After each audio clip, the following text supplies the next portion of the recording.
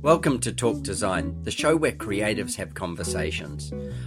My guest on Talk Design today is Charles MacBride, known as Chuck, by the way. So Chuck is a professor at UTA, and I just had a little lesson from Chuck on for everybody who isn't in Texas. That means Arlington. So UT, University of Texas, Arlington.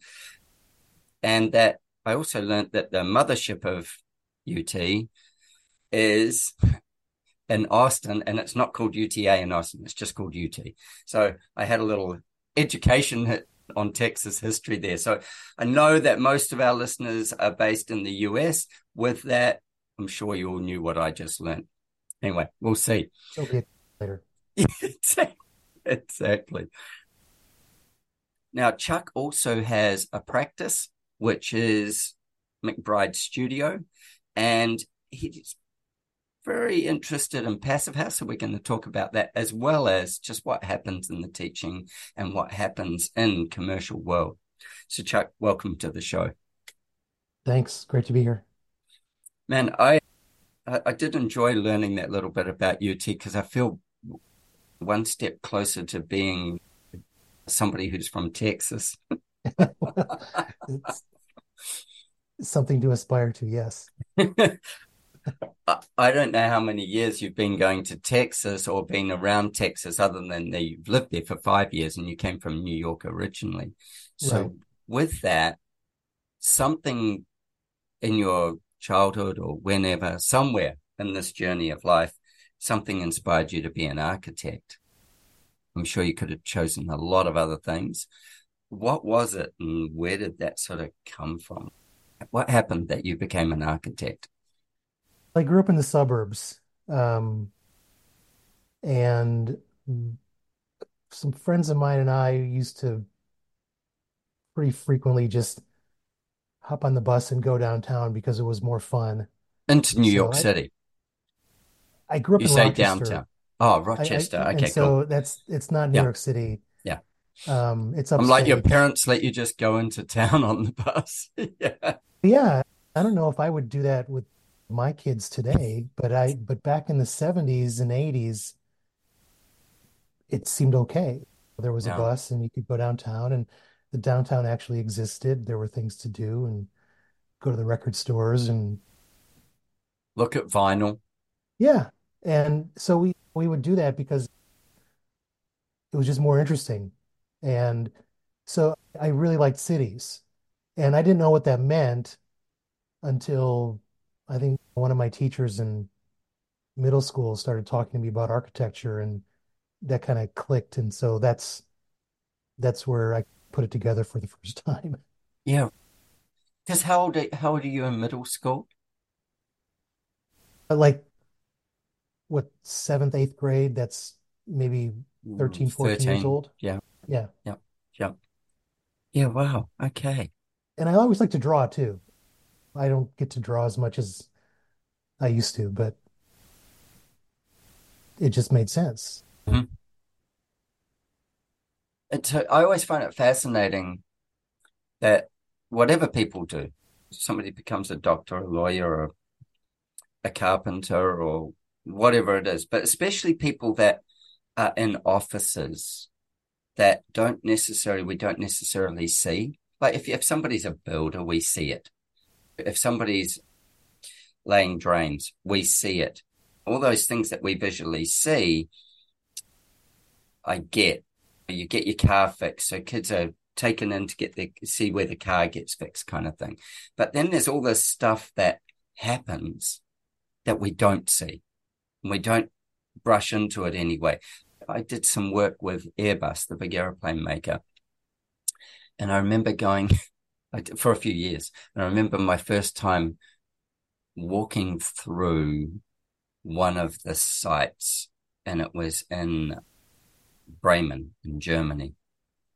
And there was office after office after office with a person sitting in the office, one person.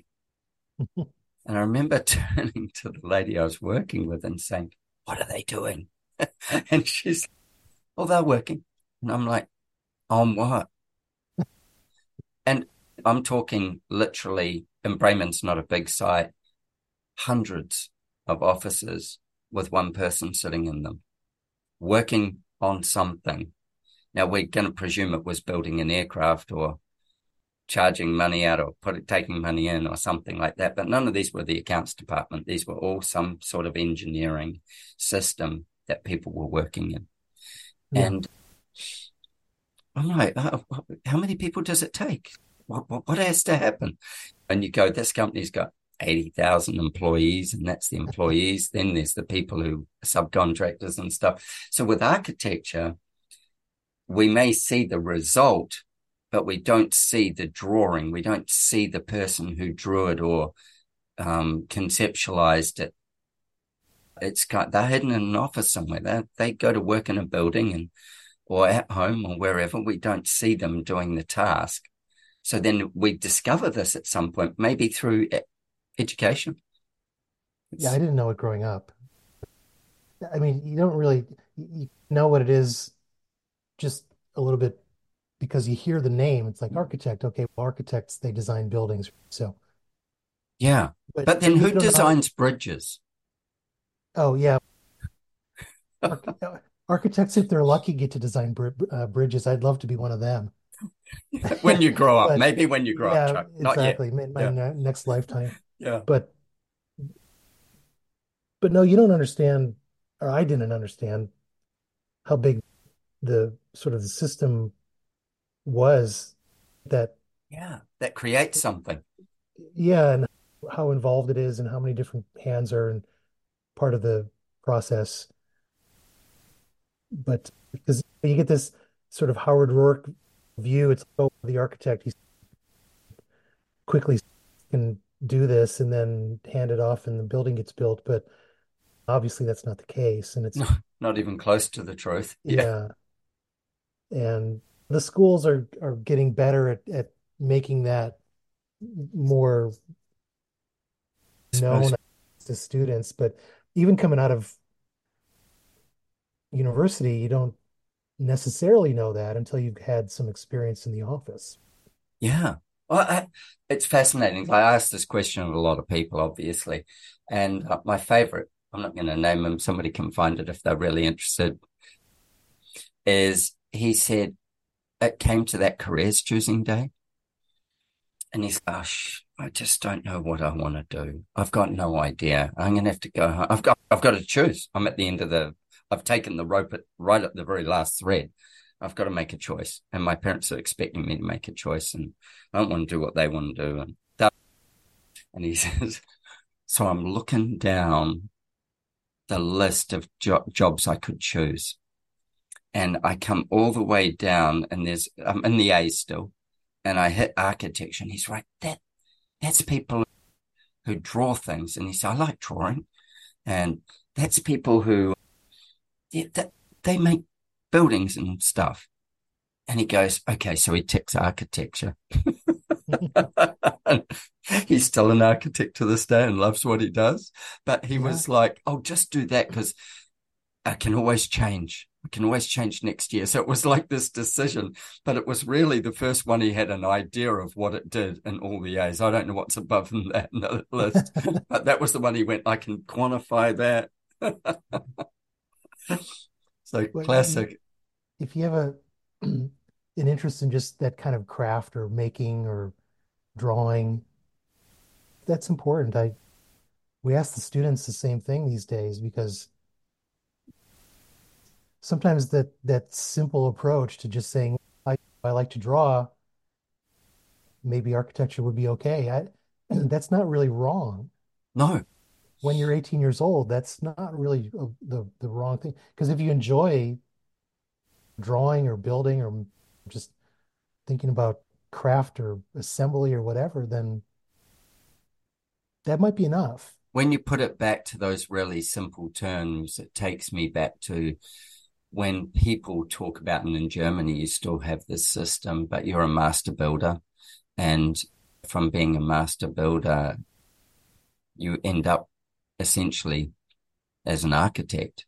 You have the same qualification as an architect, but you've come through the trade system to do that.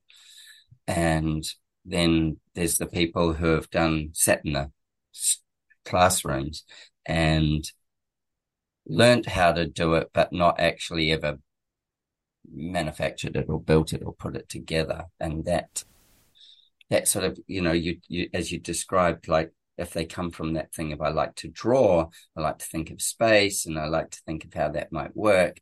And then there's also the person who comes from it from I want to actually create this thing, and what's the disciplines it takes to put that together and actually map it down on a piece of paper before I put it together. Yeah. It's an interesting kind of collision. And there's schools that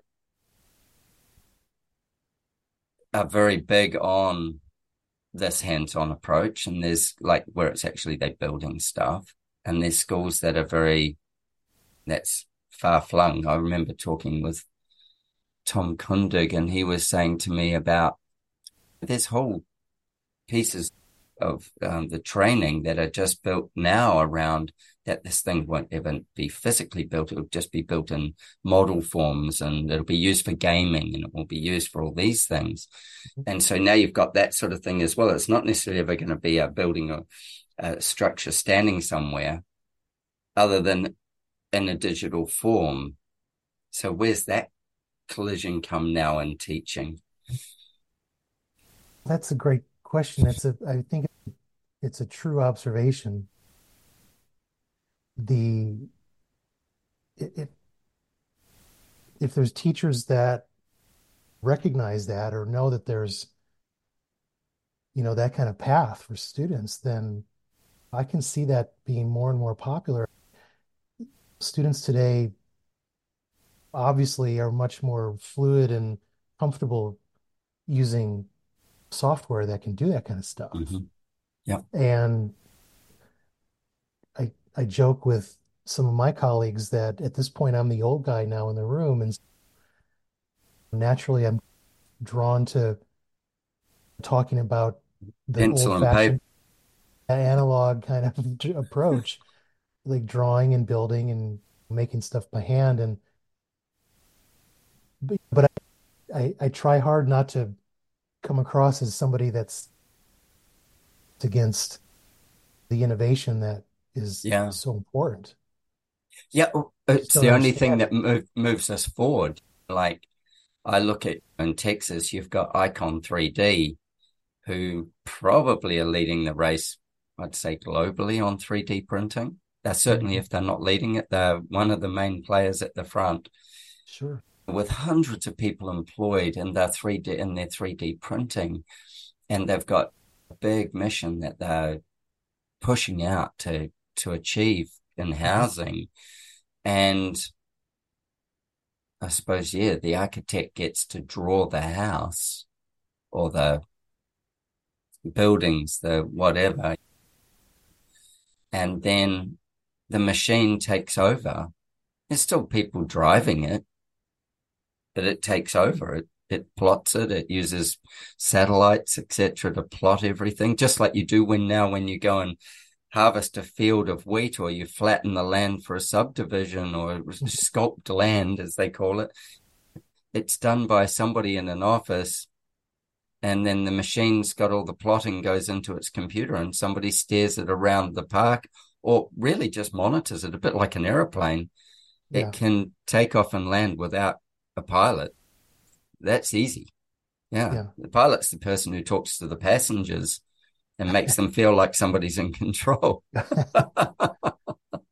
Well, it's important to encourage the students to see this as sort of positive innovation, which Mm-hmm. I think it is. Mm-hmm. And it's more likely that you see, like I said, the old guys or the sort of the older generation anyway, being more skeptical of how production really works. Mm. And so you look at the 3D printed houses and full size technologies like that. Mm-hmm. And it's the stuff that we'd been talking about as theoretical only 20 or 30 years ago. Yeah. But now One it's, one day, one day they'll be able to do this. yeah, and everybody's nodded and said, yeah, okay, but now we're here. And, Let's just you focus know, on where we're at. it's sort of, can we focus on where we're at and do better with the technology? And there's people that are focused on making it a kind of a profitable thing for This their purposes, but hopefully it goes beyond that, right? Hopefully it's a positive change for what the building industry requires and what the design industry, how the design industry thinks, or how we're teaching students to think about prefabrication Yeah. or digital technologies. That's It, that's critical. And so seeing this kind of one-to-one 3D printed house technology is fantastic. And I don't, it's hard, I think, to impress upon the students how radical it it is to see it happening. especially because they don't have the time, like they might be 18, 20. They haven't seen or experienced and seen the old system. You go back to my fascination in life is human endeavor. And you look at something like, use the Hoover Dam as an example. And even I saw something the other day, and it was a guy walking around on what probably was the Empire State Building. And he's walking around on the beams. I don't know how many hundreds of feet in the air, but he's not tethered. He's not harnessed. He's walking around. There is no rails. He's just walking on beam tops and climbing around pillars and shimmying up a couple, but he is well off the ground. And people look at it and go, oh, that's nuts. But people actually did that all day long. And he probably stood up there with a massive hammer and put hot rivets into something that somebody was heating in another thing in a gas burner. I don't know how it goes together, but like I'm going, human endeavor to create stuff. And with the 3D printing, which of course I'm like, yeah, bring it on. Let's see where we can go with it. Mhm. Human endeavor, we're handing it over to machinery at some point. We hand it over to machinery, and that happens in everything. Cars. One time there was a coach worker who hammered out all the tin and all the whatever it is, the steel that they were going to make the car from, and shaped it all over molds. And then there became presses, and then there's Tesla, and Mhm. the whole thing's made out of as fewer parts as possible, and it's chink, and there's all that part all put together, and it's spot welded. Even then, there's the idea is as fewer joints as possible. And I have a Yeah. great friend here in Australia who makes fry pans, amongst other things, but fry pans. And he has created a fry pan with a long handle on it that's all out of, say, stainless steel. And it is all pressed by very clever pressers to make that pan in one piece, just like as if it was cast iron. Mm. Whereas otherwise, you get a pan base and then you get a handle. And the handle on this is it's all Mhm. integrated. And so you look at that and you go, this is just machinery, not taking over, but becoming a better tool. Right. And 3D Well, printing, I look at that way. this is one of the dilemmas, right? If not only maybe in architecture, but just teaching design in general. There's a lot of people that really question why we would be teaching students traditional methods, traditional sort of hand drawing or model making, and because we don't see very many offices doing it that way anymore. The old dinosaurs have got to get new dinosaurs, don't they? It's Well, we've got to keep breeding some of them somewhere. yeah. And then because, but at the same time, do you still have to teach them the sort of like how did people learn how to crawl? Do you have to still teach them that? Because it's important to understand the fundamentals or the basis as a way to understand how things actually work now. I think your analogy there of do we have to teach them how to crawl? They say that crawling develops a certain set of motor skills and stuff because of the actions that are taken.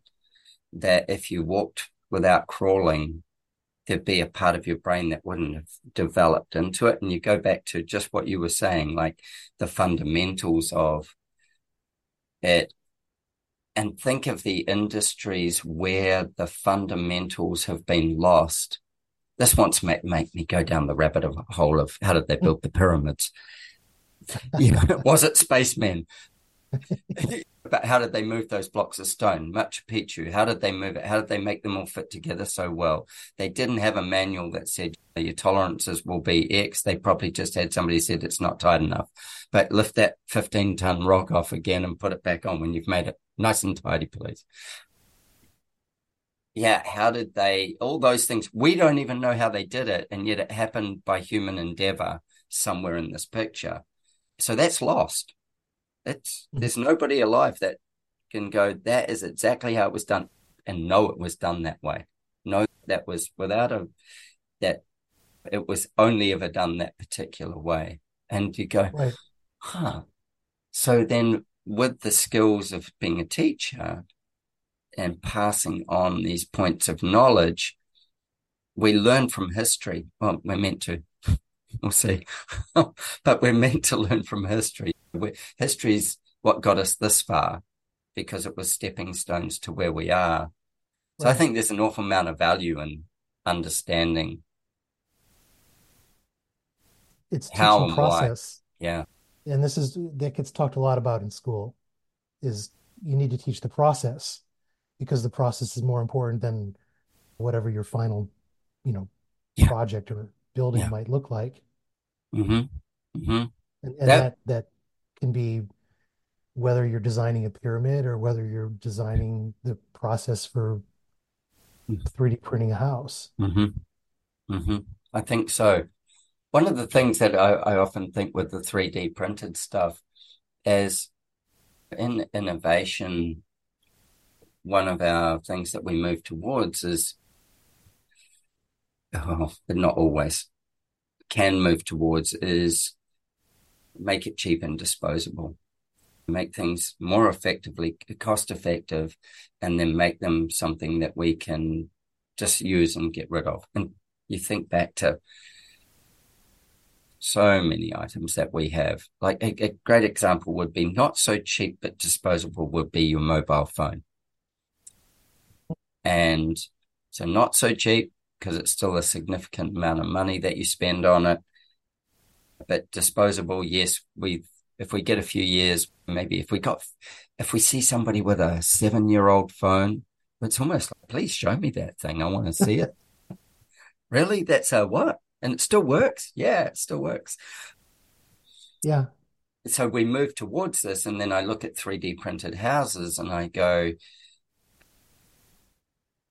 will they just become, hey, there's a longevity in them that they may stand for 50 or something years, but if the machine can print them and the materials are readily available, do they become disposable in the sense, are they highly sustainable because they can be knocked down and reused? All the material that's in them can be reused into something else. Maybe, I But don't know. it's a bit of a hangover from the 20th century mentality of disposable, right? And one of the most important tenets of thinking sustainably is we have to get rid of the idea that things are disposable at all because we know Mm, they're not. If if you demolish a house you've still got what's or left. if you throw away the phone, yeah, it's Yeah. like it's garbage then or it's landfill then. And Hmm. and that's not and so the everybody knows this sort of phrase that the least or the most sustainable building is the one that hasn't been built yet. Yeah. And the next most sustainable is the one that has, in the sense That's that right. yeah, That's right. keep hold of it. Yeah. Yeah. Yeah. Yeah. So if there's and I don't know, maybe it's not reasonable to think that we could have a new iPhone that's going to last more than 2 years. But is that because Apple wants to make more money, or is that because the technology is that much better in 2 years? Probably a combination of both. Like the technology is the thing that will move the quickest in there. And then yes, then there's a market driven thing where you go, we've got to produce X number of units because our shareholders are, Right. chomping at the bit. If we And produce less, we need to charge more. that's the same with the housing industry, Yeah. which is very frustrating because especially in the States, single family houses and the sort of sprawl that we've been watching for 100 years Hmm. is still going strong. And I don't think it's sustainable. But the mentality can't or it won't change if that system stays in place. Yeah. So what even happens with that? Like you say, this single family home thing, and then it just sprawls out until what? We run out of land or until I actually don't even understand. That's a big topic. Like what happens? It's what we are all somewhat disposed to or have a disposition towards going after Mhm. is it's a sign of success. I don't even know. There's so many things tied into it that it's to own a home on its own block of land Yeah. is, It's part of the tradition, the American dream kind of thing. yes, since And the initiation of the country. And before yeah, that, Europeans, similar thing. And but now, and this goes back 100 years too, is the availability of the automobile and being able to yep. drive out of town and, you know, Hmm. put gasoline in your car. And that's, it's all tied together like that. So it's obviously a difficult problem to solve. But, you know, True. you talk about, and maybe solve is the wrong word, but, but this idea that housing or single family housing is just this kind of product, this consumable, Yeah. disposable Yeah. thing actually That has a really lasting impact on the landscape. And um massive. Yeah, it does. In fact, it shifts the landscape. Each one built shifts the landscape from mhm, what it was to what it's become. yeah, It can't ever go back. It shifts it. Yeah, I love saying to clients that same thing. So we're going to choose to build this home somewhere here, and this, if not, is virgin landscapes, probably pretty close to it. Might have had some trees at one point, might have been burnt off at one point, whatever. But it's nobody's really gone over this with a bulldozer or a shovel and spade and changed it in a big way. So we're about to do that. yeah, We've got to have a little bit of time to pause and think about whether we're making the right decision in the right place. We're yeah. going to do something, but is it in the right place is the most important thing. Are we choosing the right spot for it? You know, as we see farms turn into subdivisions. Right. And again, you can, but you can't convince the farmer who's about to cash in Yeah. that he shouldn't, No, he's you know, probably he, run out of income off what the land was doing anyway. yeah, Yeah. or it's he's watched all of his neighbors do it over the last Yeah. generation, and so it's, you know, time for him to sell a few hundred acres and get some single family houses put up and make a Going. lot of money. Yeah. But and is it? I mean, these are these kind of the difficult questions that we like to talk about with our students too when we talk about the history of 20th century sprawl and Hmm. urbanism and all that kind of stuff. But Mm. do do we say that the government or the state or the city should be able to say, no, you can't. Development stops. Because we can look at cities. I spent some time in Colorado. That's where I met my wife, and I before I was saw in that. Texas, but so Boulder is always one of the examples. There's It's this, a great little gem of a town. Like, yeah, it's a yeah, beautiful place. yeah. And they put a boundary around the city Hmm. that gives it a kind of a no build zone, artificially making the city limits finite Yeah. and they preemptively said we're not going to let this sprawl, and it's raised its own series of issues as far as the cost of building and living in a place like that now. It's interesting. We have something similar with nothing the size of Boulder, but just so for everybody listening, I live on the Sunshine Coast of Queensland, which is about an hour and a half north of Brisbane. So we're headed north. If you were headed south, you'd run into what we call the Gold Coast, but you, that's one that maybe makes it to the wider population of America. And we're a long way from Sydney. We're 12 hours by car at least from Sydney. But coming up that same coastline, and about 40 minutes north of me, there's a little town, a beachside town called Noosa, which is Noosa Heads. And beautiful little spot, naturally a beautiful spot. It's got a big national park. It's got a World Biosphere Covenant over part of it as well. So it's a recognized biosphere. And it has a housing number of houses to be built cap on that space. So they go, yep, there won't be any more than that. And it's interesting to see what that's done. It hasn't reached the cap, but to see what that's done with developments that still sprawl, but Mhm. satellited away from it. And so it, and that kind of happens with sprawl anyway. It goes to different spots and then it brings itself back into the center often as well. Mhm.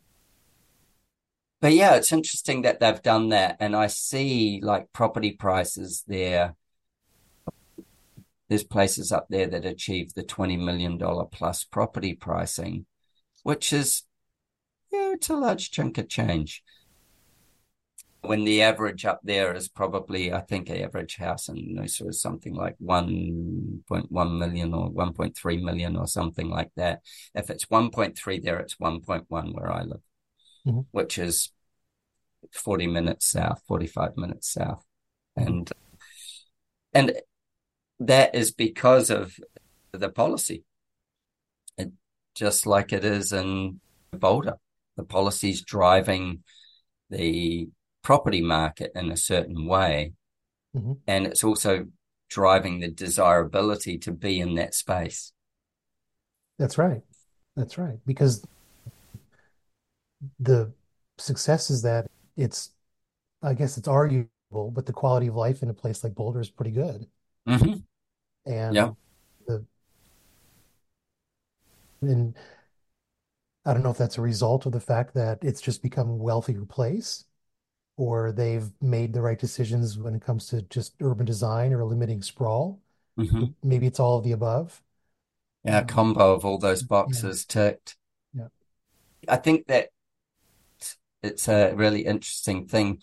And clearly the cost of gentrification is higher than the cost of building new somewhere else. Hmm. And there's probably less rules to build new somewhere else. That makes it a little easier as well. Yeah, and that's always the problem is that maybe the best solution is the hardest to achieve and maybe the most expensive, Yeah. to figure out. Yeah. So guess what happens? When I was training people in innovation, we used to come to a point where we would want to prototype. Don't necessarily have to prototype it physically, but mentally prototype.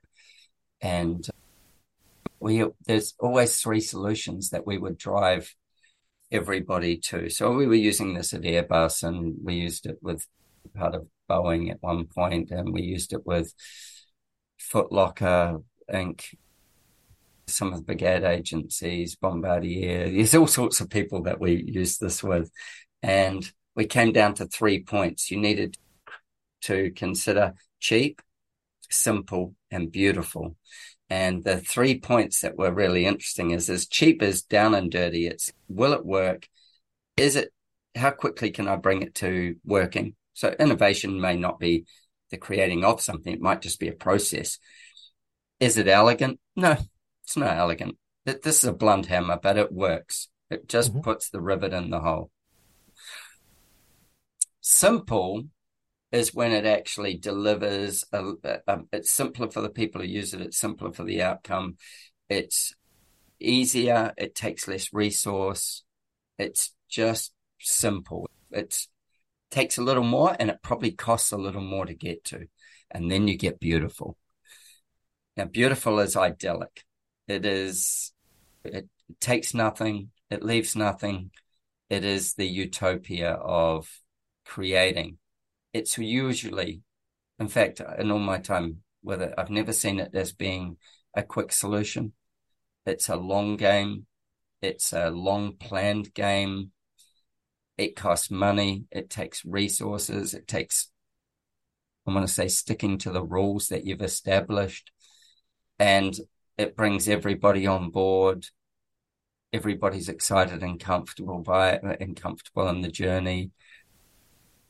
That's beautiful. So you start often, or we would often end up with these three solutions to any problem. And beautiful would be, all your heart would be in beautiful. And then the commercial side of things, and not always the commercial side, sometimes it might be the physicality of the side of things, would drive you towards simple with the hope of achieving beautiful in a longer game. Usually when it was cheap, you would go, look, we can just execute that right now. We can move forward past that. We can circle back to it once that's in place and it's working. Hmm. It's like cheap. I always think of corporates, and they lay off a third of their staff. The third of the team all get the nail because basically they know that they're bleeding money somewhere. So let's get rid of that big fixed overhead, and then we'll worry about what comes after that. So I find that really fascinating. But the same happens in architecture. So Buckminster Fuller Bucky? used to talk about how he would never approach a problem by thinking about beauty, right?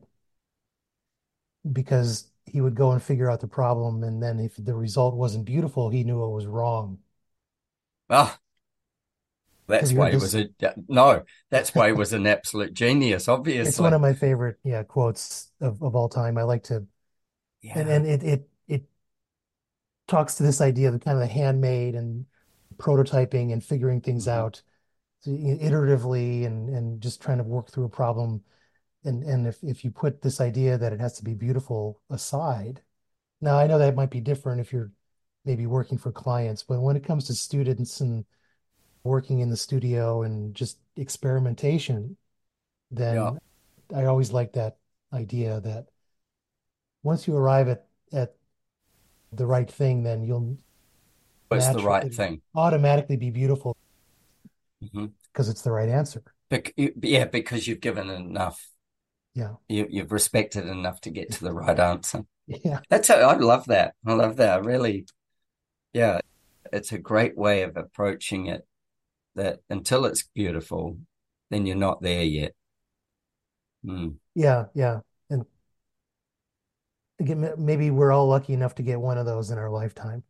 maybe if we're really lucky. That's fascinating. I love that whole tie up between teaching like that as well.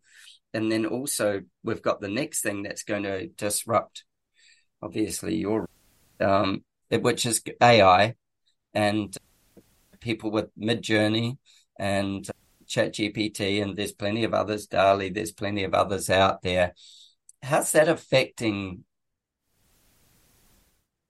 I want to say, architecture from the student perspective and mood and an understanding. And I know plenty of design people who are just throwing their hands up going, life's over for me. What's that doing for Well, the, I'm trying not to have that attitude, and I haven't investigated it very much. It makes me a little bit nervous. Um,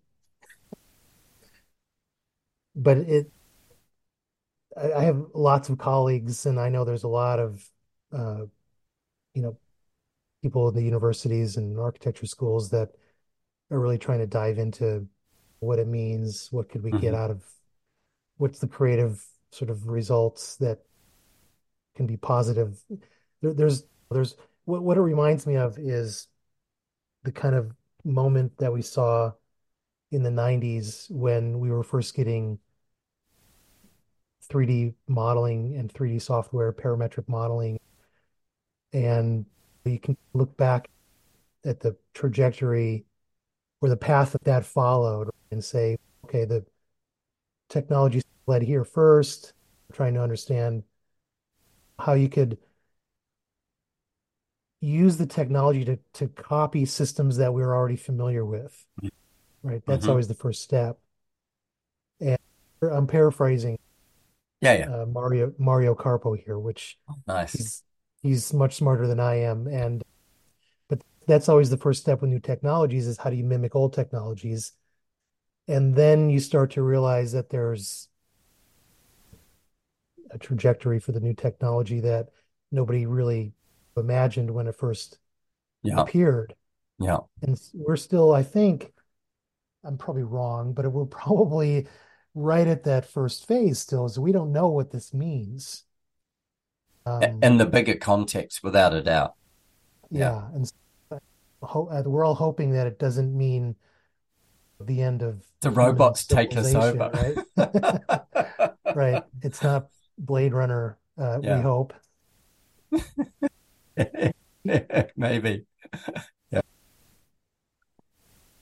Certainly, when you think of AI, it's if anybody here has used Chat GPT, they know it's Chat GPT may not be smarter than them yet, but it can produce you 1,000 different things that if you're smart enough to be able to read, then you can choose the pieces from it and then ask it to reproduce them with that. So Mhm. again, it's like the guy going from scribing something to making woodblock prints to creating, we'll go to a computer and a print.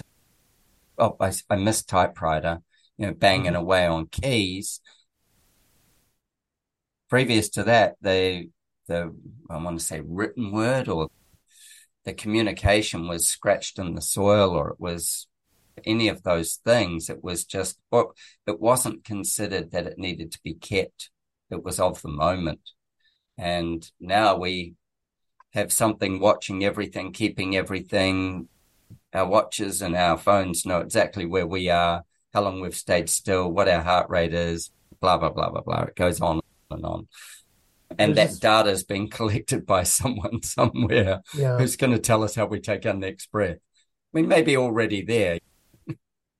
there's always been this concern about originality, Mm-hmm. and especially when you're a student, not that it's wrong, but it's natural, I think, when you're that age to think that your work has to be original somehow. Uh-huh. And this is a conversation I like to have, or I've enjoyed because it reminds me of the like work of Andy Warhol, maybe, Mm-hmm. and being able to capitalize on a new technique using recycled images. And so we're maybe this is similar to ChatGPT or this idea that somehow you are okay dealing with things that are already in existence. You're just reappropriating or just Yeah, sampling. just sampling. Oh, Ed Yeah, Sheeran. Ed Sheeran is right. an artist. He creates Yeah, his samples and then layers them and layers them. And he's not the only one. There's heaps. And think of yeah. what DJs went from. Mhm. Used to be somebody put a vinyl on and that was it, and it got played, and then somebody said, "Oh, we can pull it backwards and forwards and make a scratchy sound," and then we Yeah. go from that to having two turntables, then we go from that to electronic and doing it electronically, and suddenly we've got a music industry, a piece of the genre that is how it operates. Who said rap could be classed as singing? Like it's somebody talking or talking fast. Like Sure. it's this thing, it's evolving, it's growing, and we're moving with it. We can like it or not like it, but it's not going to stop whether we like it or don't like it. Yeah, maybe the question is if ChatGPT is as straightforward as sampling is. I'm not sure that's the case, but No, I'm sure it's not. the yeah, but at this point in time, it feels that it's that way. Yeah, it feels I pretty mean, simple right there's this now. massive catalog that we can draw upon, Hmm. and so maybe it's not a reproduction Mm, in the way that Campbell's soup can is a reproduction. 100%. Um, but it's sort of not original. But again, what I try to talk about It's is that innovative. it's innovative, but originality is not really the the end goal for a student in architecture. No, it's interesting. Like when I was doing a lot of stuff with innovation training, we would separate creation from innovation, and there's very little creation. And when it does, when you find something or you discover something, and the one that we used to use as an example a lot was the benzene molecule, and all of a sudden, what could happen with it? And it created a field of endeavor behind it. The jet engine did the same thing. This thing of sucking air in and forcing it out. It changed, it created an industry behind it. It changed everything from how we saw things. Possibilities that came from it are just incredible and interwoven into our lives in so many ways that we'd have no idea. Fiber optics is another one, that we could send light or digital light down a glass cable and things could happen. Just those sorts of things. And you go, and they changed everything that happens in our life that we now just take for granted. It's happening Mhm. in the background. It's just like breathing for us. It happens in the background. We don't even have to remember to. Our body does it for us. Mm. What a rabbit hole. I think that AI has a place, and I'm not quite sure where it is. And I play with bits of it. And I think that at some point, like you said with the 3D printing before, maybe it takes over the construction industry and everything's 3D printed. Maybe. Who knows? Maybe it does become how it's all done. And at the moment, the biggest thing that I see with AI is that our ability to prompt it gives us our result, and that requires creative thinking. Mhm. It's just a redirection of our thinking. Right, right. And You know, so this goes back to the idea that architecture students need to think about the systems that are in place and the process as being ultimately more valuable than some sort of object or yeah, beautiful building at the end of the yeah, day. yeah, yeah. I think that's right. Yeah, and what's required of it? What's required of that Mhm. space and place? I think that when you look at what people are doing with tools like Midjourney and DALI and those graphical interfaces, and we go back to that conversation we had around how there's basically people learning architecture to create worlds that are visual worlds without the constraints of what we have in a physical world. It's no wonder that people would love to run off and live in the virtual reality world, because it can be full of fantasy. You think of a movie like avatar. Like it Mhm. captures people's imagination. I know it's just a boy meets girl, falls in love, bit of conflict along the way story, but people fall in love with the visual aspect of how beautiful it is and this sort of utopia and all the rest and fantasy. Maybe that's just escapism. I don't know. I'm not sure how all Well, that works. that's what drives the industry as much as anything, right? Yeah, that is. That Yeah. is. Yeah. So I want to move gears. That was really fun. I want to talk about Passive House because I know it's something that you play in and that I have this my own personal thing where when you live in certain climates, Passive House is probably the most wonderful thing. And when you live in other climates, it's probably not necessary or maybe necessary, but in part. Take me down a journey of Passive House, Chuck. I was introduced to it before I came to Texas. I was teaching in South Dakota, which is a cold climate, Yep. as you probably know. Yeah, I love South Dakota. I've been there a couple of times. It's great. Yeah, Yeah. we I was there because we were starting a new school of architecture at South Dakota State. Uh-huh.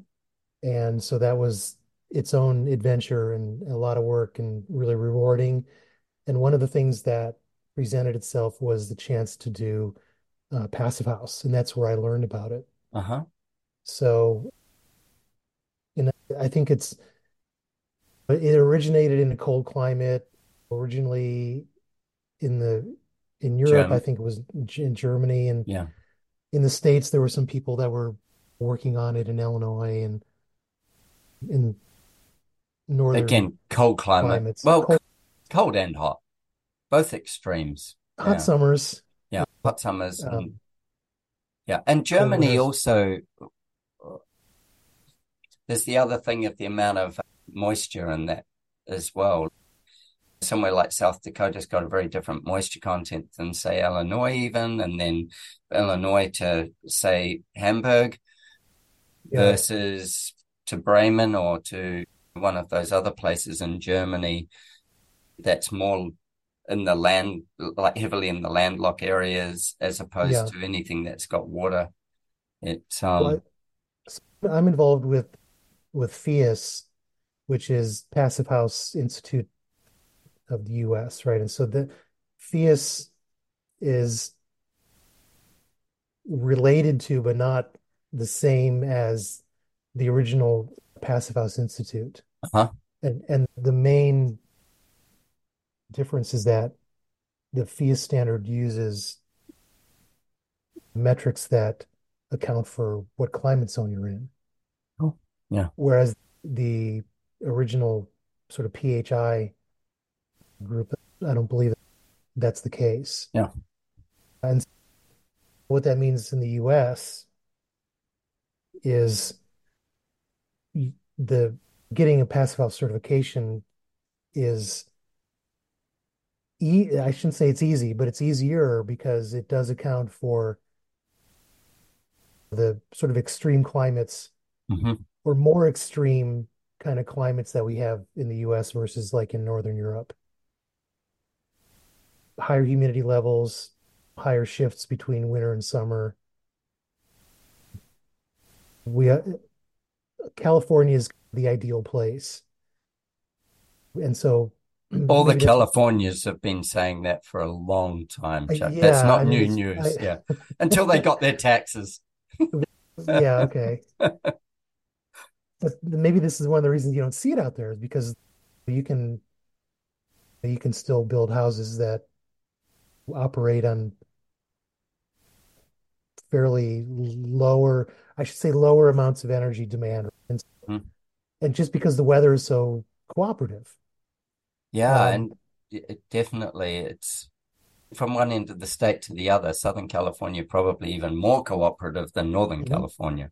Yeah, of course. And this is Mm, where all the beautiful case study houses and all that great it's sure.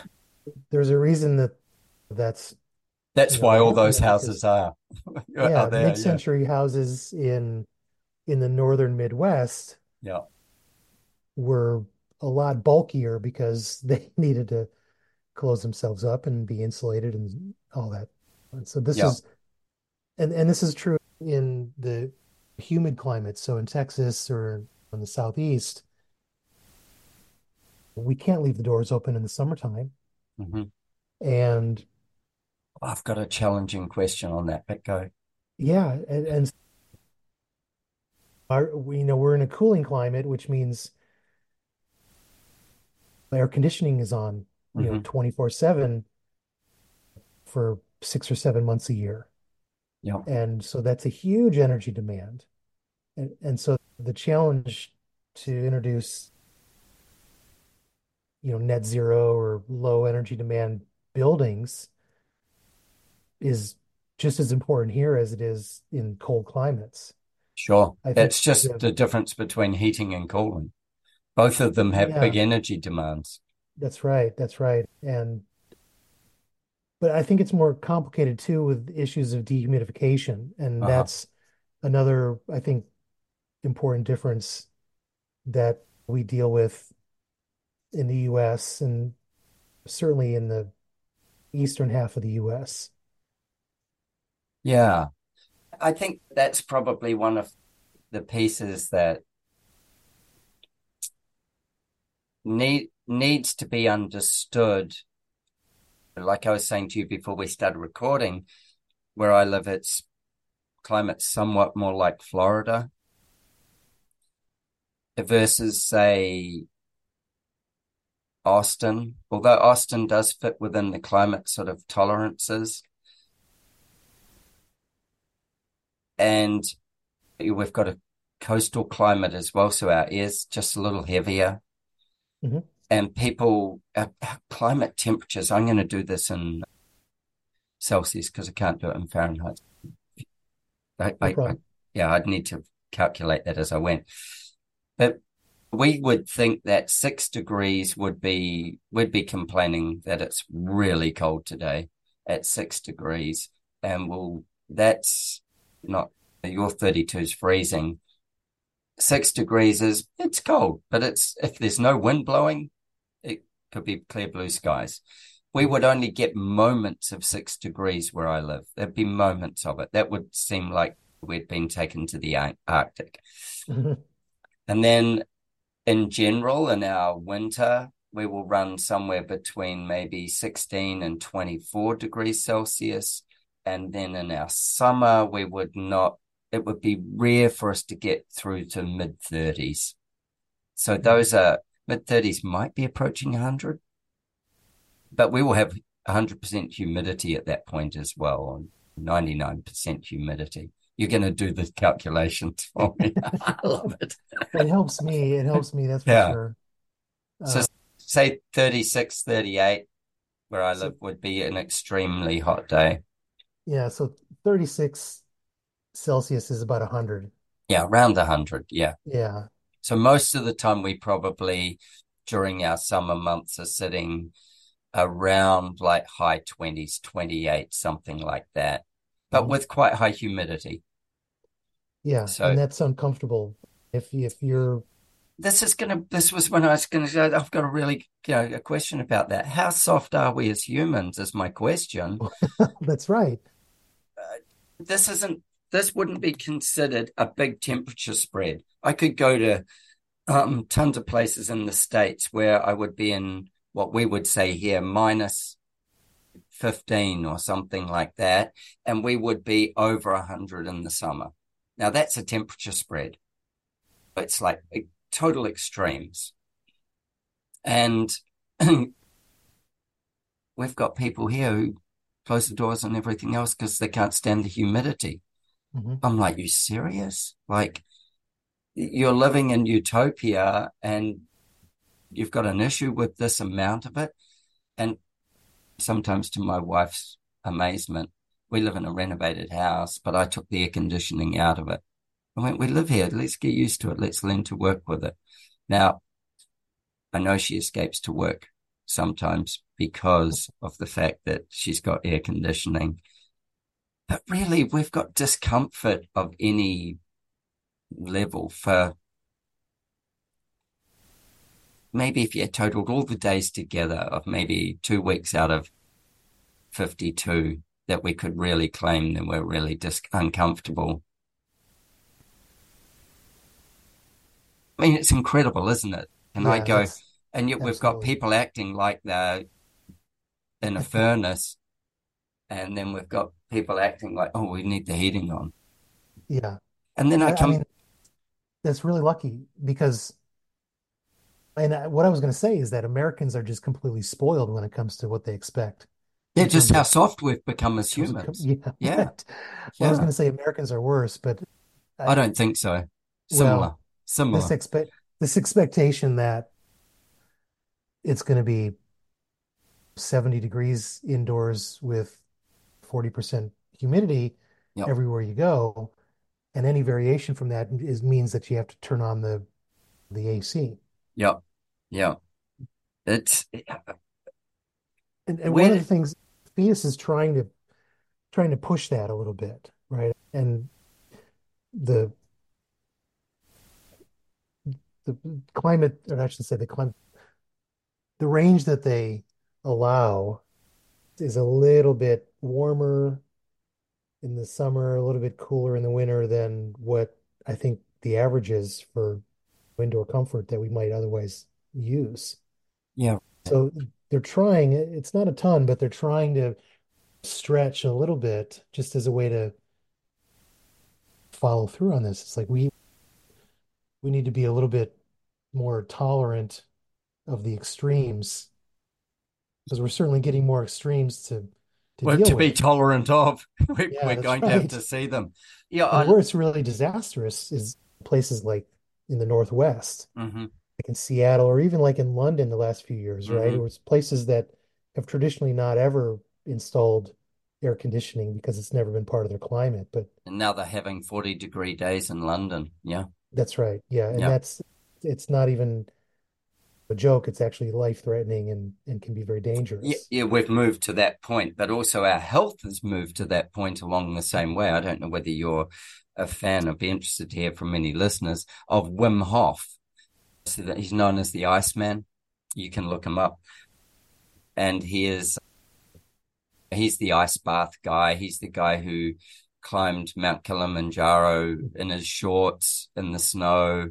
He's the guy who runs marathons in the snow, things like that.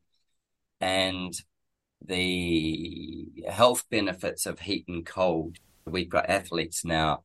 If Mhm. you said to an athlete 30 years ago, jump in the sauna or come straight off the pitch and jump into this cold ice bath at 4 degrees, I don't even know that even that conversation ever existed at that point. And yet now we've got Formula One drivers jumping out of a Formula One and straight into an ice bath, unless they've just won the race. But that recovery system, we're seeing that these extremes help us be Mhm. more, they actually suit our bodies. And Yeah. we're prepared to put ourselves through the pain of hot and cold like that, but we still expect our homes to be at a kind of a set temperature. And then we want all the connection we can get with the outdoors. We don't want to feel cut off from that, but we Mhm. do when it comes to temperature. This conundrum that we're setting up, Yeah. I don't understand where the reality of it is. And when we come to Passive House, I'm the same. I go, so for some climates, I get it. If I was trying to do a passive house here where I am to function 24/7 as a passive house, everybody would say, but hold on, I'm going to open all those doors, you know. Doing a house here, we've got 12 meters of in one single space of open doors. So that's 36 feet of that will be fully open Mhm. probably for 9 months of the year, other than at night. The trick question on the test is what's the best way to air condition or ventilate your house? Yep. And the answer is open the window. And And Yep. again, it's a trick question for Americans because that simplicity was just gone from what our expectations are when it comes to heating and cooling and indoor comfort and those kinds of things. I think the But other thing, oh, sorry, go. oh no, but it's easy to forget that's really the basis of what Passive House is trying to be because it's very complicated energy modeling and lots of Hmm. numbers and figuring out R values and air tightnesses and all. And yeah, it gets very quickly into a lot of calculations. And so, but ultimately, what you're trying to do is just achieve net zero. You want to be able to live comfortably without using any energy. Hmm. So if you can have a house where you can throw open the doors and that's how you like to live, then that seems totally fine. The fact that it might still be a passive house just means that when you close the door, when it gets cold overnight, then you can do it and whatever energy you need to heat the house back up is maybe Call it down as, generated or cool it yeah, down or yeah, yeah, you can still is, do that naturally or for very little demand. yeah, that's the key. This is, I was having a conversation with a builder recently who is he's a master carpenter from Germany, and he does passive house here in Australia. And we were talking about the climate that we're in here, and two things came out of it. One was is taking a core unit within the house that you may maintain passive house in. So you never get certification, but you may maintain that piece with that system. And then taking the greater house, being able to be maintained with that system, but knowing that it's almost like having a dual system in there. So that piece will all be open and affected. It will be living and breathing with the day to day. And then the other piece will be, it will be in a controlled environment. So a Mhm. core of it will be, and then it grows out. Or what I was going to say before with it was if we are having homes that, obviously support us better like this, and you made the point of the old thing of open the window, that's the fastest way to get air in the house. I think that what's been lost in a lot of places that I see is that people's understanding of airflow because of our mechanical mentality. If we go to the desert in Morocco or even in Australia, like they use these different cooling systems in the desert, like evaporative cooling systems and stuff like that, very dry air, able to use that just moisture and circulate that around. But then I'm in, where was I? Zion National Park a few years back. Mhm. And the park service there demands that all buildings are cooled passively and heated passively. So then we're using mass for walls. We're looking at light angles. We're opening up spaces so that the air can flow. There is no mechanical ventilation in those places. And it gets from above 40 to below, I don't know, well below freezing. That's a technology that a system, call it technology. It's a system that was well thought out, discovered, works. Why can't we just take that and build all our structures within having to do that without depending on whatever the climate is? Is there a perfect kind of piece of architecture that doesn't require any mechanical ventilation? We were talking earlier about, not before we started recording, I've got a property that I'm working on where it's got a big high pitch ceiling, and there is no way for any air to escape out of the room below, oh, sorry, above, I'm trying to do the calcs in my head, 2100. What is that? That's 6, 8. It's probably like less than 8 feet.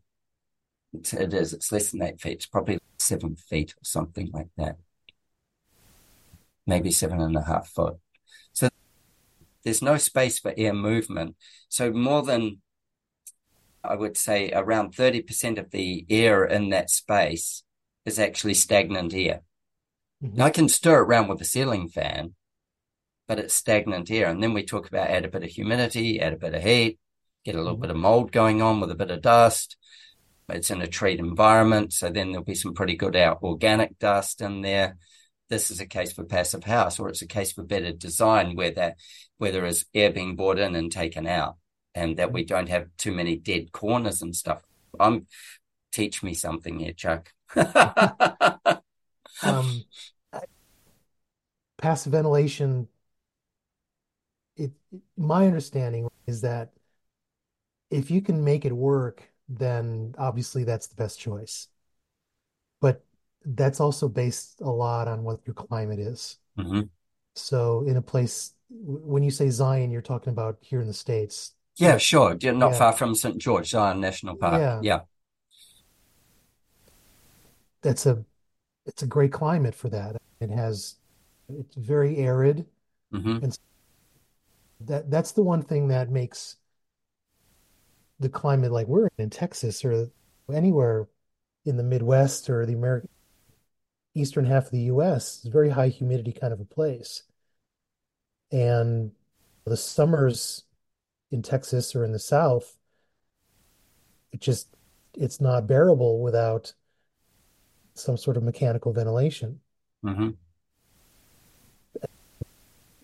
Maybe I'm wrong or maybe I'm spoiled, but Probably I both. can't. No, I probably more both. spoiled than Probably both. wrong, but we all are. Yeah, I am too.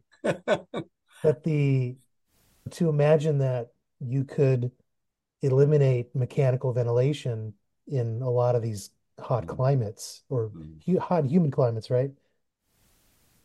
It's hard to imagine that could happen at all. It's hard to imagine you could have a level of comfort without it, eh? I, And yeah. even your ability to survive and it gets at some point gets compromised. I think of this. If people, you probably don't know what the Kokoda Trail is, but if people look up what the Kokoda Trail is, it's in Papua New Guinea. The humidity's so high, it's raining pretty much all the time. And people go on this climb, this walk, days of walk. And there's been people who die from drowning themselves, but they're drowning themselves with their water bottle because their body can't expel the moisture fast enough. They're exercising in it. They're drinking water with no mineral replacement, and suddenly their pores flood, and that drowns them. Wow. It essentially drowns their body, and they die. And Yeah. they're fit, healthy, everything else. But that's just a combination of factors that where their body can't humanly take care of it to any efficiency level. And what you're talking about is that same kind of point where you get to that point where your body can't actually manufacture or can't cope with it. It's not like people didn't live here before air conditioning, Mm, but I've had a few of my colleagues tell me that air conditioning is really the thing that turned on the increase in population in the American South. yep. Cities that are really big places now, Dallas, Atlanta, Yeah. Miami, these are places that had very small populations comparatively to elsewhere in the States. Yeah, You know, where you've got 100%. the southeastern states and sorry, northeastern states, and yeah, I can see that. And again, this is we we've become very dependent on the fact that air conditioning has made it. And again, I'm not a native Texan, so I don't want to say the wrong thing. I definitely don't like the hot summers here. Uh-huh. And so it's always this trade. I joke with my old colleagues that I knew in South Dakota, and it's okay, what's one extreme versus the other? Yeah. Because in places like South Dakota, everybody closes the door for 3 or 4 months in the wintertime because it's just so cold out. Yep. And down here, it's of course it's the opposite. Yeah. So with passive house, and how do you treat? air conditioning. Tell me about passive house air conditioning. And I'm asking for myself a little and for the listeners a lot.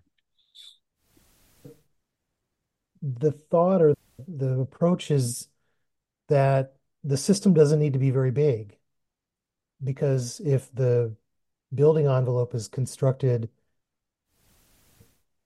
to the specifications that we want, our values, airtightness, no thermal bridges, right? These are the Yep. sort of the holy grails.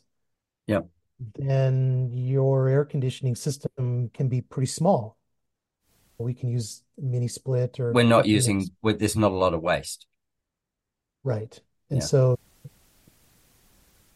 the system itself is not anything overly complex or different from what we're used to otherwise. It's just a heat pump. Hmm. And the difficulty comes in trying to balance it if the space is a little bit more complex, trying to deal with dehumidification, if that becomes an issue in certain rooms, if there's more airflow or a little bit less airtightness. And so it's that kind of balancing. And I think for that reason, it makes getting the passive house numbers just right in the south and the southeast a little bit more complicated. Right. It's one of the reasons that we don't see it as much. I think it's coming. There's other reasons why obviously it hasn't been adopted, Mm.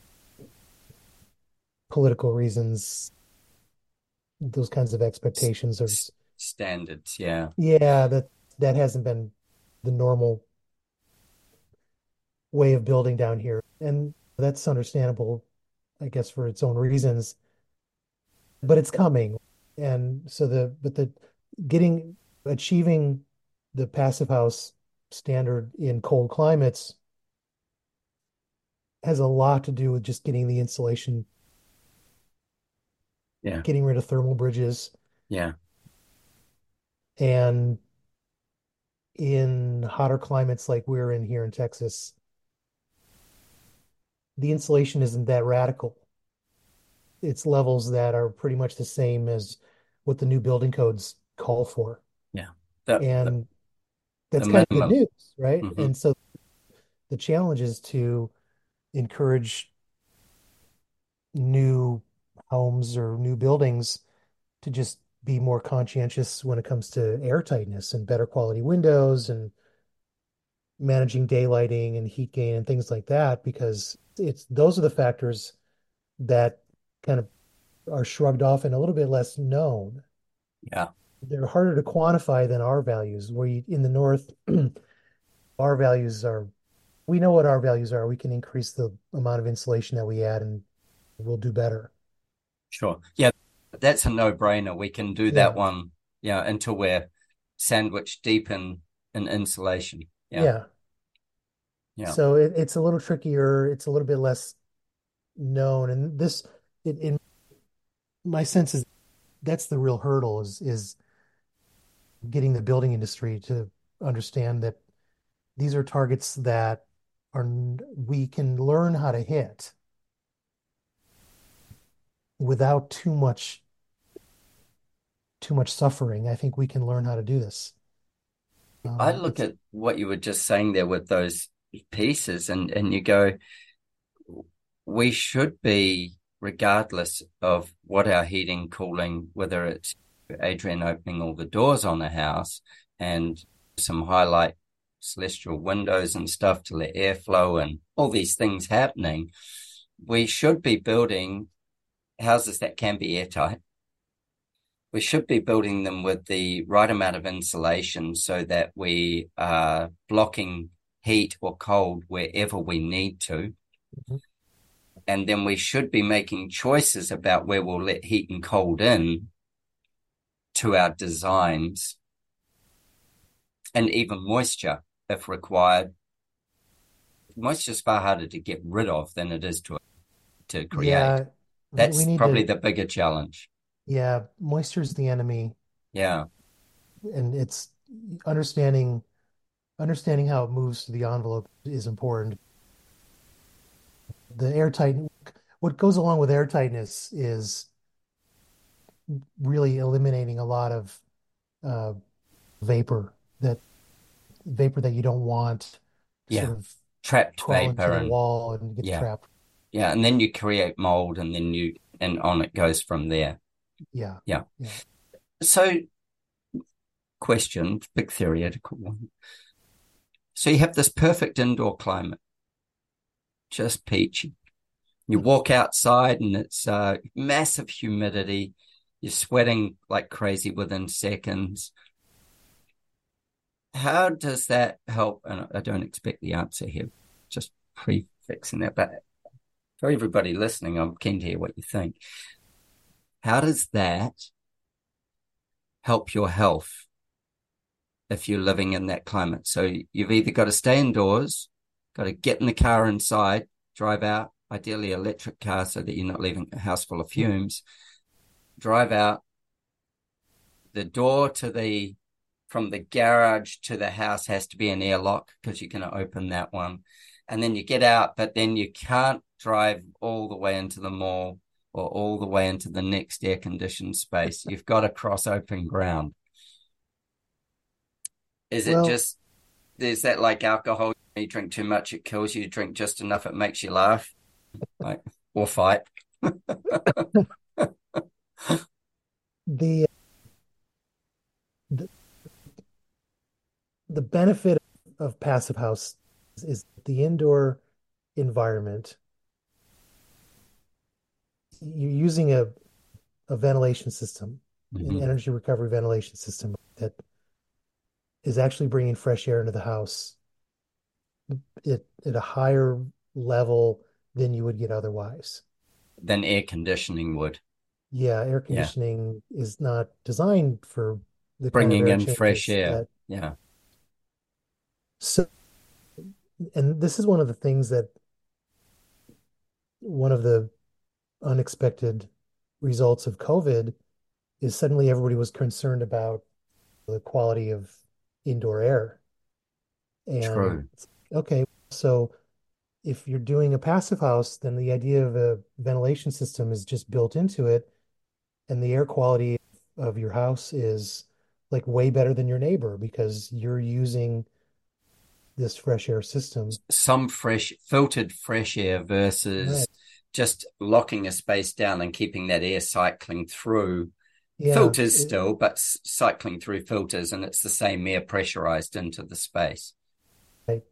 And so you're getting natural air coming through leaky windows and a little bit of unbalanced kind of ventilation that comes from the old-fashioned air conditioning system. But the newer ERV, HRV kind of systems, these are doing way better when it comes to air quality inside your house. Now, that doesn't answer the question, and I think what you're going for is more like this suspicion that passive house advocates are suggesting that outside is bad and inside is good. And it's I was and pushing that just to see where you'd go. I think, and None of again, them, I this think, really believe that. It's just that it becomes the conundrum of which side of it are you on?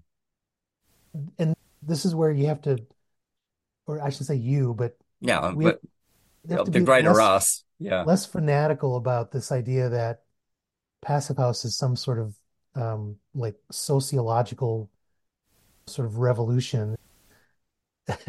It's just making better buildings. And if you like to live with your windows open, then that's cool. Doesn't mean you shouldn't have an HRV system or a ventilation system versus having a air conditioning system. Yeah, that's Yeah. right. Mm. So if you've got to go outside and it's nasty outside and it's humid outside, then Yeah. you should close the door and Absolutely. go get in the car, whatever, go for a walk. Yeah. And, you know, I'm with you. I go, so should we see a shift? If, first of all, things like you said before, higher R values, air tightness, thermal bridging, and for people who don't know what thermal bridging is it's basically, you don't carry a steel beam from outside to inside and let that cold run into that's a really blunt way of describing what thermal bridging is. But it's like triple glazed glass versus single glazed glass. It's these kinds of things. And then frames everything's designed to keep one layer out and have another layer inside. So that's the very blunt way of telling you what thermal bridging is. Mhm. But then should we be moving from air conditioning to like traditional air conditioning to ventilation systems? And would that work for all our different climate ranges?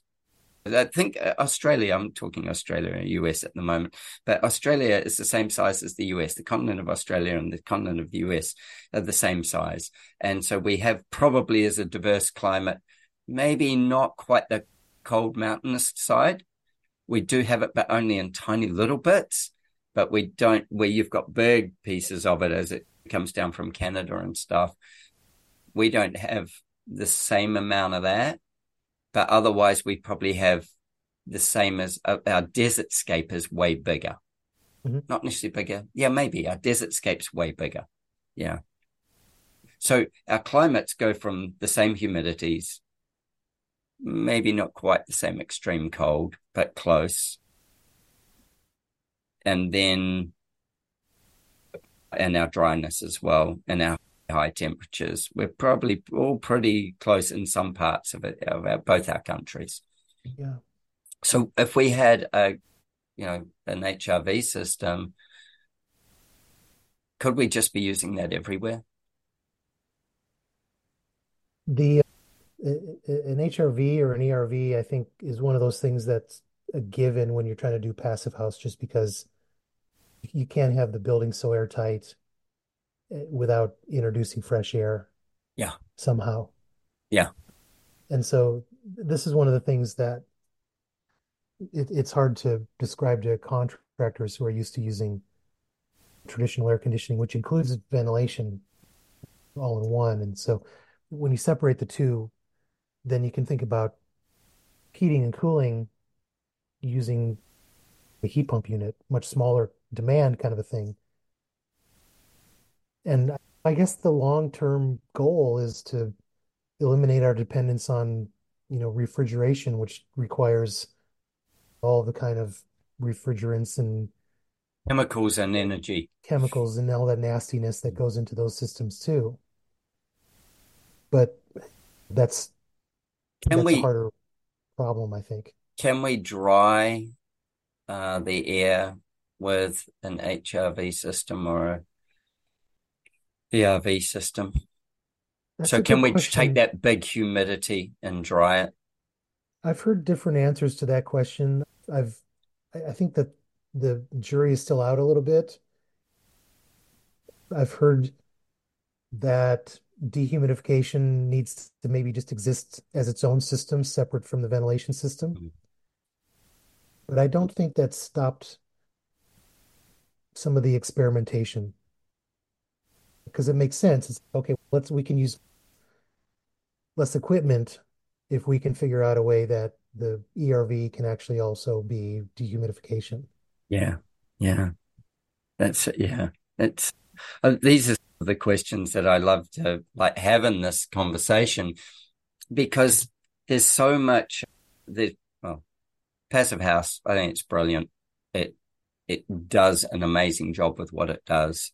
And there's certainly not a whole lot of other, and we'll say just Passive House principles here.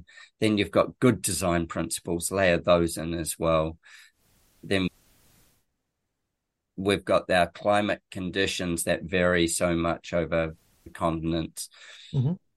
And as designers, how do we embrace this picture and know that we're creating something that has a higher level of sustainability? We're trying to get to the net zero. How do we do that and then still live in this comfort zone we want to live in? Yeah. Um, yeah, It's important to the goal is, and some places are getting there, which is encouraging, but the goal needs to be that this is just going to be our new normal in terms of construction 100%. type. Yeah. Yeah. Yep. And uh, one of the things that I try to talk about a little bit with my students too is that the passive house ideas and the metrics, these are really just about a building envelope. And so there's other certification standards that are much more holistic in terms of thinking about issues of wellness and Uh-huh. issues of community and those kinds of things, living building challenge or building or Yep. these are thinking about water sustainability is maybe Hmm. the most critical one. And so these, I'm not suggesting that they have to be incorporated into the passive house metric, but it it's important to not get overly focused on just building envelope when we know that the issue is Way broader. bigger than that. Yeah, I Yeah. love it. I love it. That was a good little rabbit hole. I really enjoyed that. I think I Good. learned Yeah. lots from it. I hope other people learned a lot from it as well, because that was fascinating. Well, nice. I've got a couple of last questions. I asked these of a lot of people. Your favorite place in your own home? Sitting on my leather sofa in front of the stereo. What do you listen to? I still have a stereo. That's how I old love I it, am. man. I love it. Let's see. The My most recent favorite record that I bought that I've been looking for is an original first pressing of Blue by Joni Mitchell. Oh, wow. Yeah, So cool.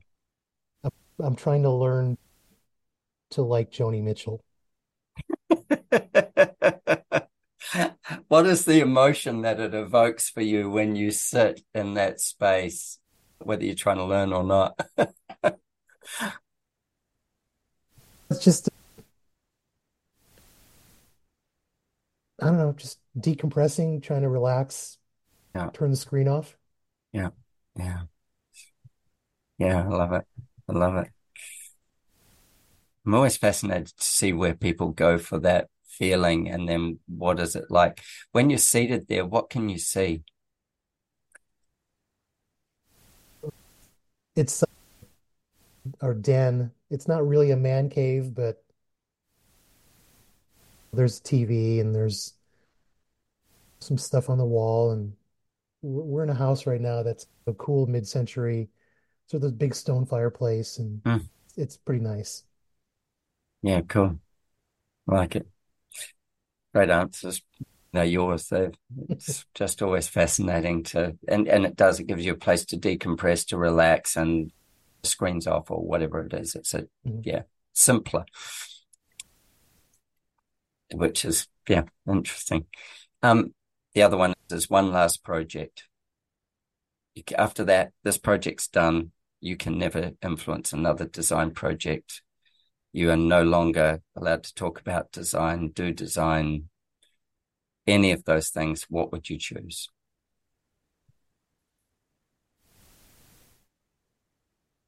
It would either be a gallery or a theater.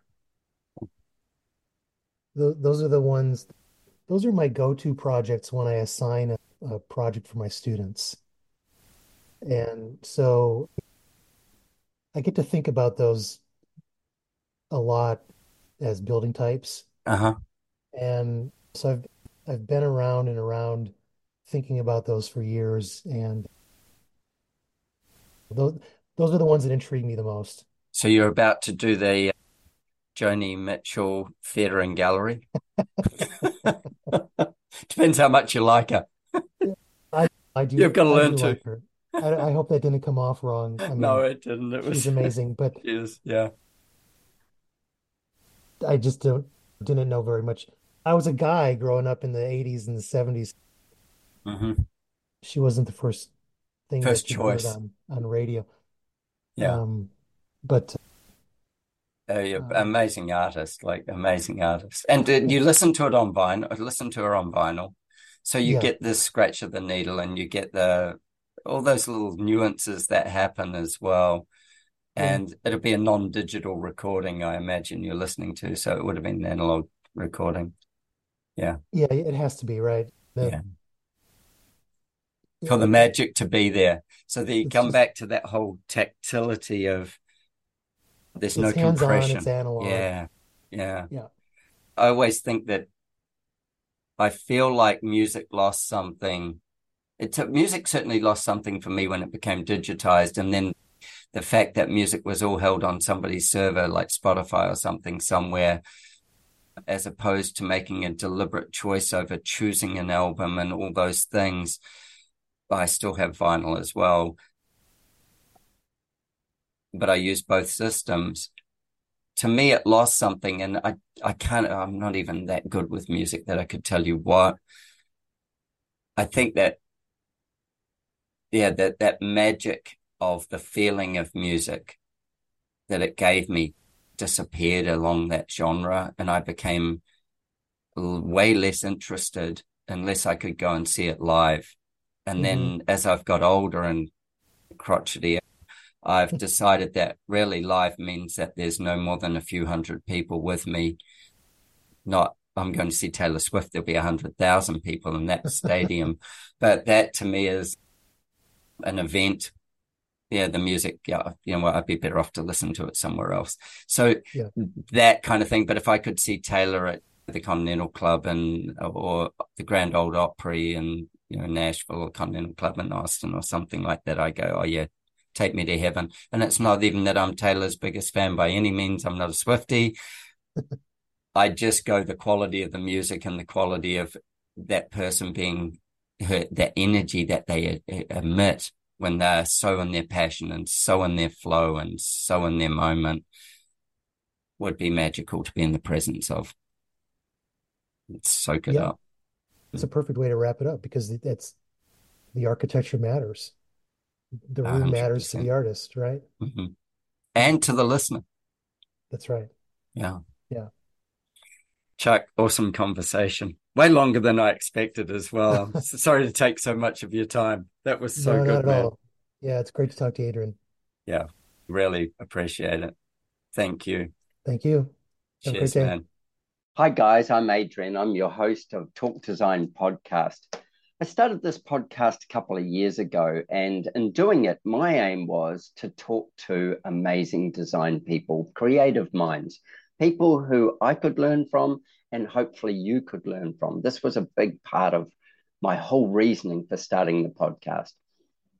We've cracked over 80 episodes, and we've done two homes tour specials for the AIA Austin in Texas, which have been really great fun, talking just specifically about houses.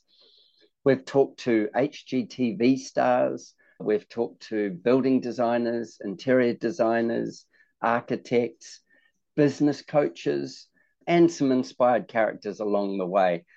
People who have captured my imagination and their creative output and gone, these people would bring a story to somebody else and maybe inspire them to go a little further with what they're doing as well. So I wanted to reach out and ask you all for some advice because you are the guys who tune in and listen and subscribe, and I really appreciate that. So I want some advice from you. If you guys would be happy to share with me what you like best so that I can better direct what we cover as content. And then also, if there's things you want to solve, what are the three biggest things you would like information on? What are those kind of keys so that I can look and go, okay, let's find somebody who speaks specifically on these points and get some depth of information back to you that would be really useful in your business or in your life or in your home, whichever one it would be. So if I could ask you to do that, I would be forever grateful if you would share with me just through the email based on the Talk Design website, which is www.talkdesign.show. If you could just reach out via that email and say to me, hey, this would be a really great subject for me, for my business, or for my family, or for my home, or for the way I want to see life. I would love to be able to support you guys and find those people that we could talk to that would bring that to you. So thank you very much for taking the time to listen. I so appreciate the fact that you listen to the podcast. It makes it all the more fun when I get messages from you to say, hey, this inspired me. I had somebody who sent me one the other day that said, your podcast, and we were talking on a certain subject, it was a game changer for me. It was a game changer in how I viewed how I was looking at what I was doing with my design and what was going to come from that. So these things make it all the more worthwhile. So please, if you could tell me top three things that would be useful to you, I would love to support you guys in delivering that. Thank you, and thank you for being a listener. Take care. Have a wonderful day, evening, wherever you are, whatever it is. Cheers, Adrian. Over and out.